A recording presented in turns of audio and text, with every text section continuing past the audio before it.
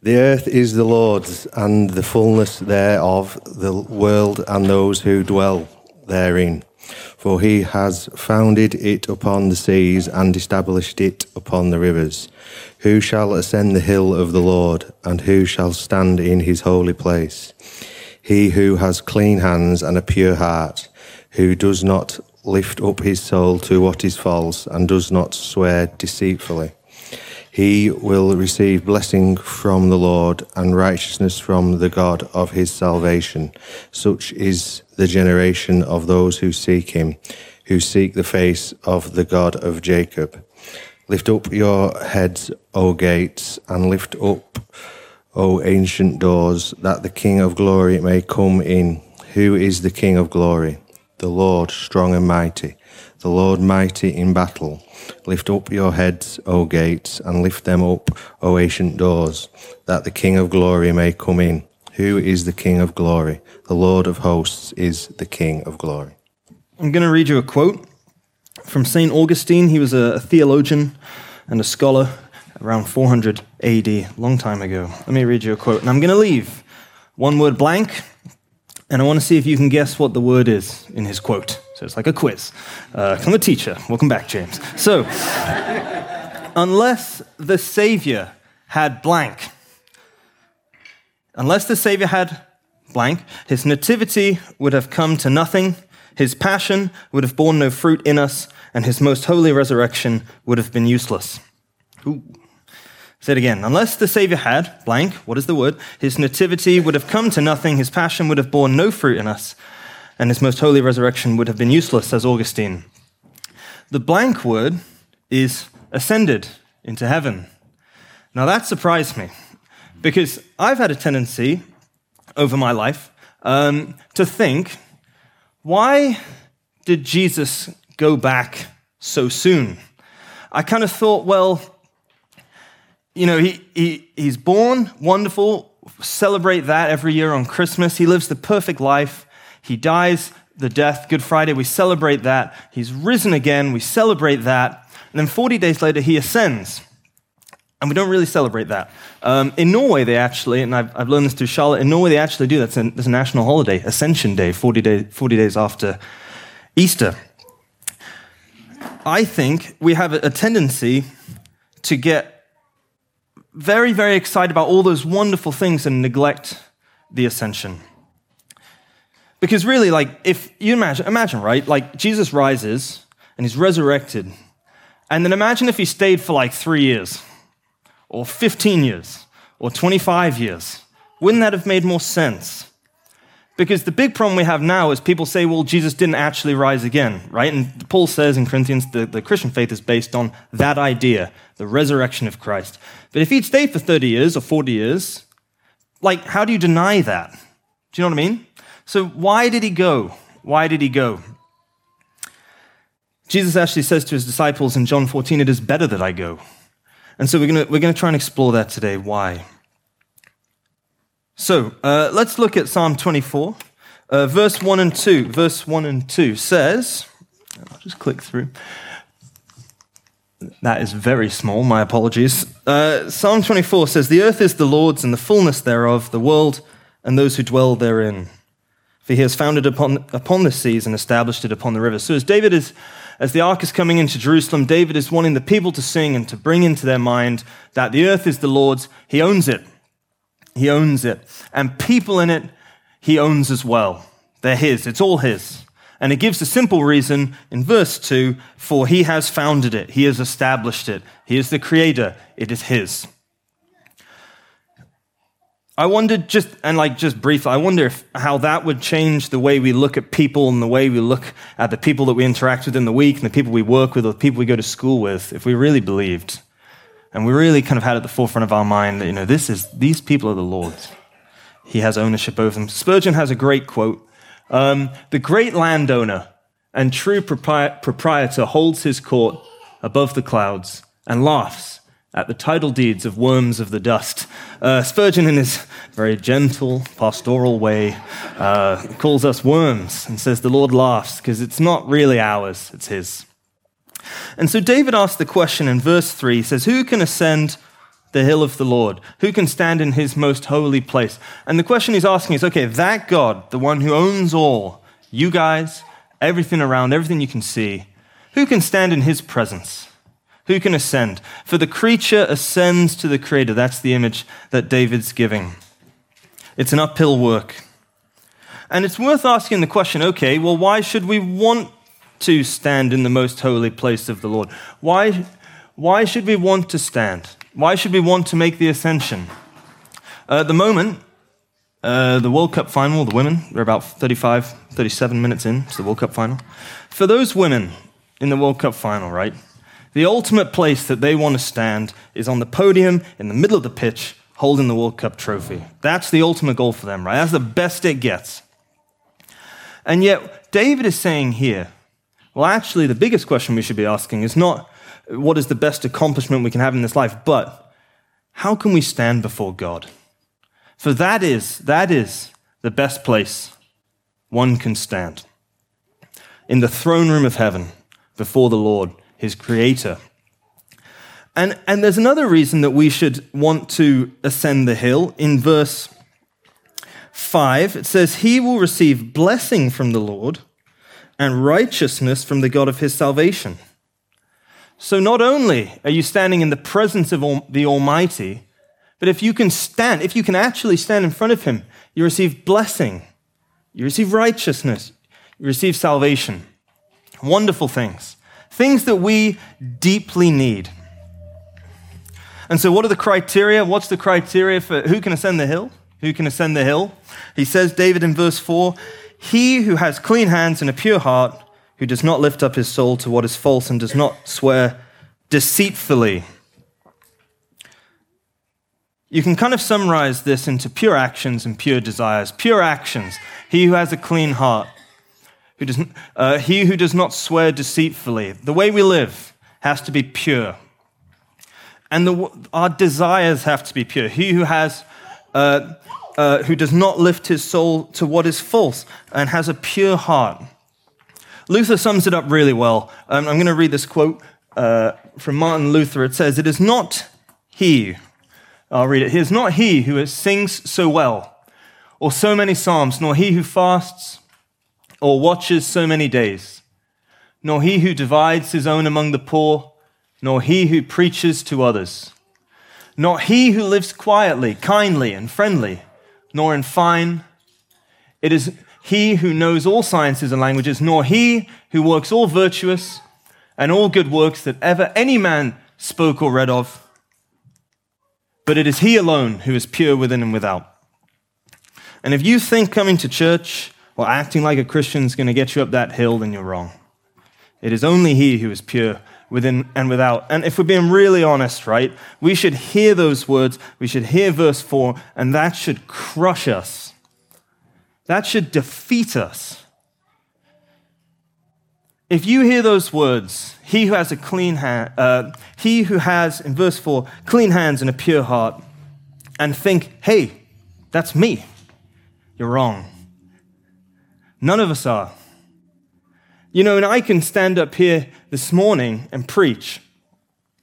If I'm being really honest, there's parts of me this morning that are not pure. Deep down in me, there's something in there that loves the praise of man and the recognition of man. Or when I parent, you know, and my kids are, they never misbehave, but they are being maybe difficult, quote unquote. You know, and in those moments, am I pure towards them? Or do I get frustrated that I'm not good enough? And I realize I'm not good enough. We don't have clean hands. We don't have pure hearts. We lift our souls to what is false all the time, all the time. In fact, when you read those words, you should honestly think that those are conditions that suit one man, Jesus. We cannot ascend. We cannot stand. The only one who can stand is Jesus.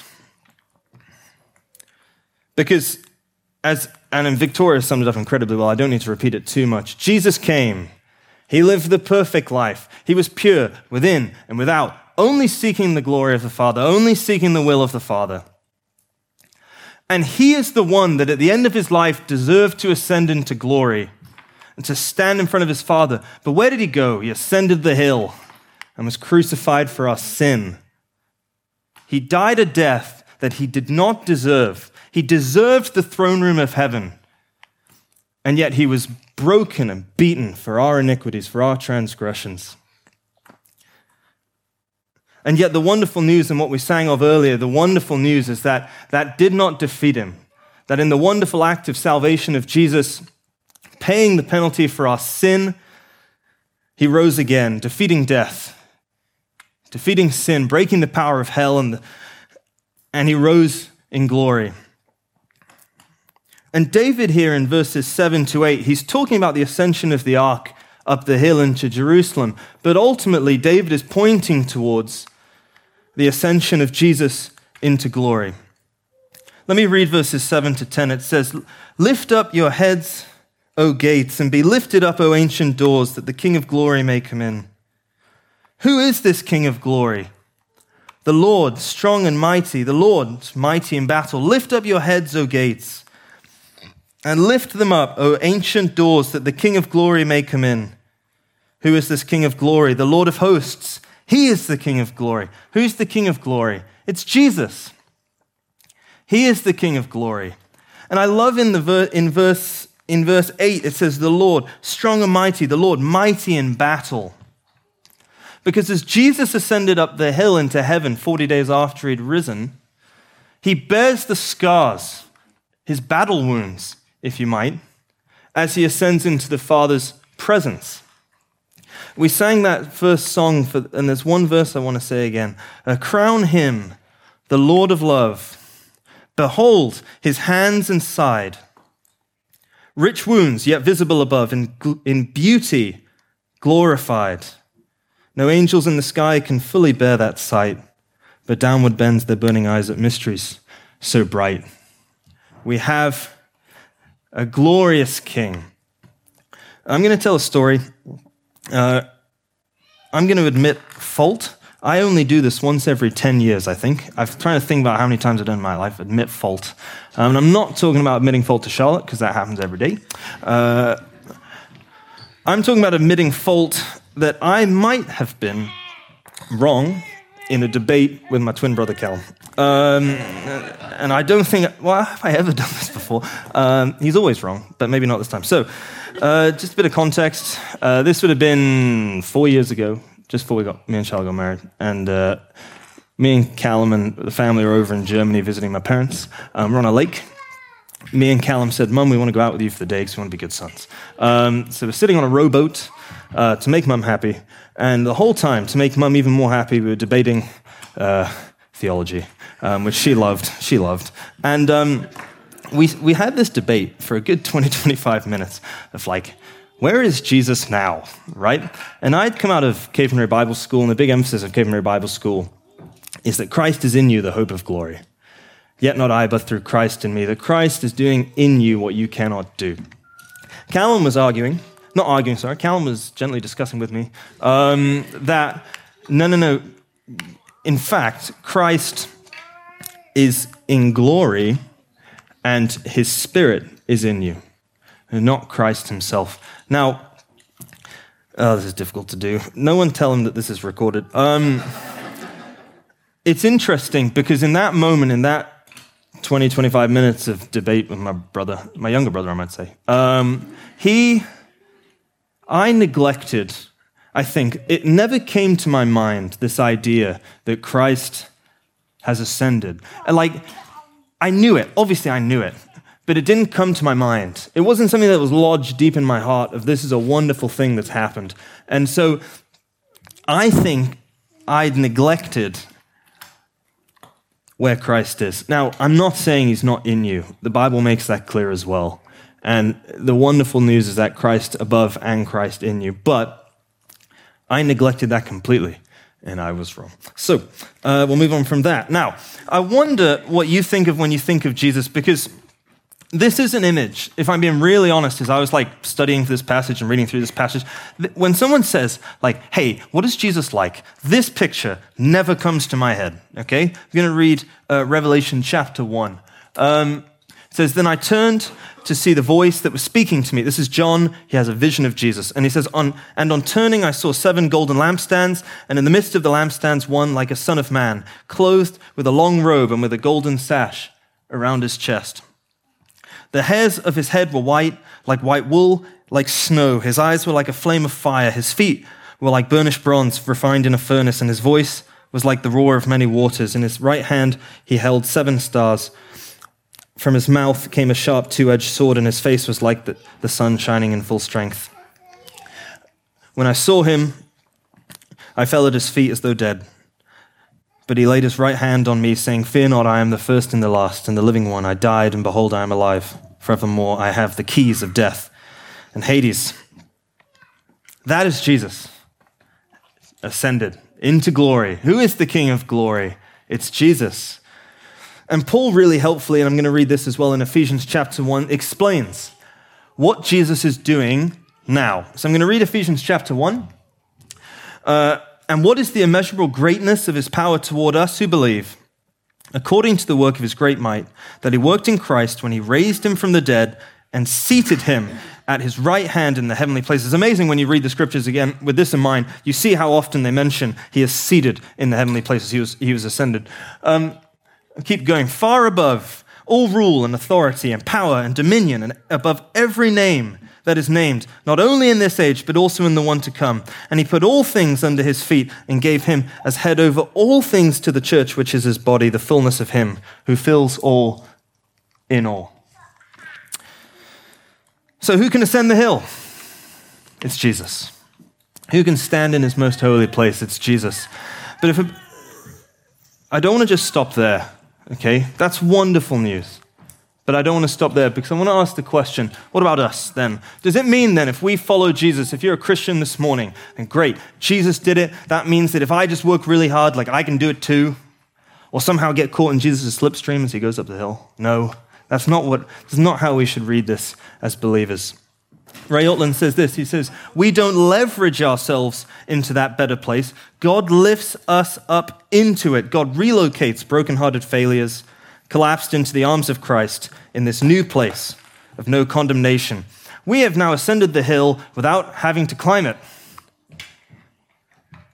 We don't have to make any effort to climb the hill because the one who climbed the hill picks us up and brings him with us. He sticks us over his shoulder and says, I'll climb it. You stick with me. When we have faith in Christ, as verse 6 says in Psalm 24, those who seek him in faith, Jesus picks us up. We are then in Christ. And what is true of Christ in glory is true of us. So in the same way that Jesus has favor in front of his Father, we have favor in front of our Father. In the same way that Jesus is seen as pure and spotless in front of his Father, we are seen as pure and spotless in front of our Father. Not because we've done anything, but just because we have faith, because we believe. And Paul puts it really well in Colossians 3, and I'm going to read Colossians 1, sorry, it says, that should say Colossians 3, my bad. If then you have been raised with Christ, seek the things that are above, where Christ is, seated at the right hand of God. Set your minds on things that are above, not on things that are on earth. For you have died, and your life is hidden with Christ in God. And Paul makes this image, doesn't he, of we are hidden in Christ, in the heavenly places. And that we, no matter who tries to accuse us or who tries us to rip us out of that place, they won't get to us because we're hidden in our King, the King of glory. So I want to go back to that question. Was it better that Jesus left? Yes, it was. Can you imagine if we really, at the forefront of our minds, in our lives, if that's stuck with us, that we are in Christ in the heavenly places, and what's true of him is true of us? Could you imagine how we would realize that Jesus, the one who has ascended, that reigns, that has all dominion and power and glory, he loves me, he cares for me, and everything that comes into my life and every situation I find myself in, he has purposes in it. He is working for our good. Could you imagine if we believed that? fully, the freedom that would bring no matter what comes. If you're having financial problems, well, hang on a sec. Yes, I'm having trouble with finance, but my life is hid with Christ on high. And the King of glory, the one who ascended into his throne with glory and dominion and power, he loves me. And he cares for me. Could you imagine if we believe this, that the way that we are standing in Christ is now totally forgiven and free?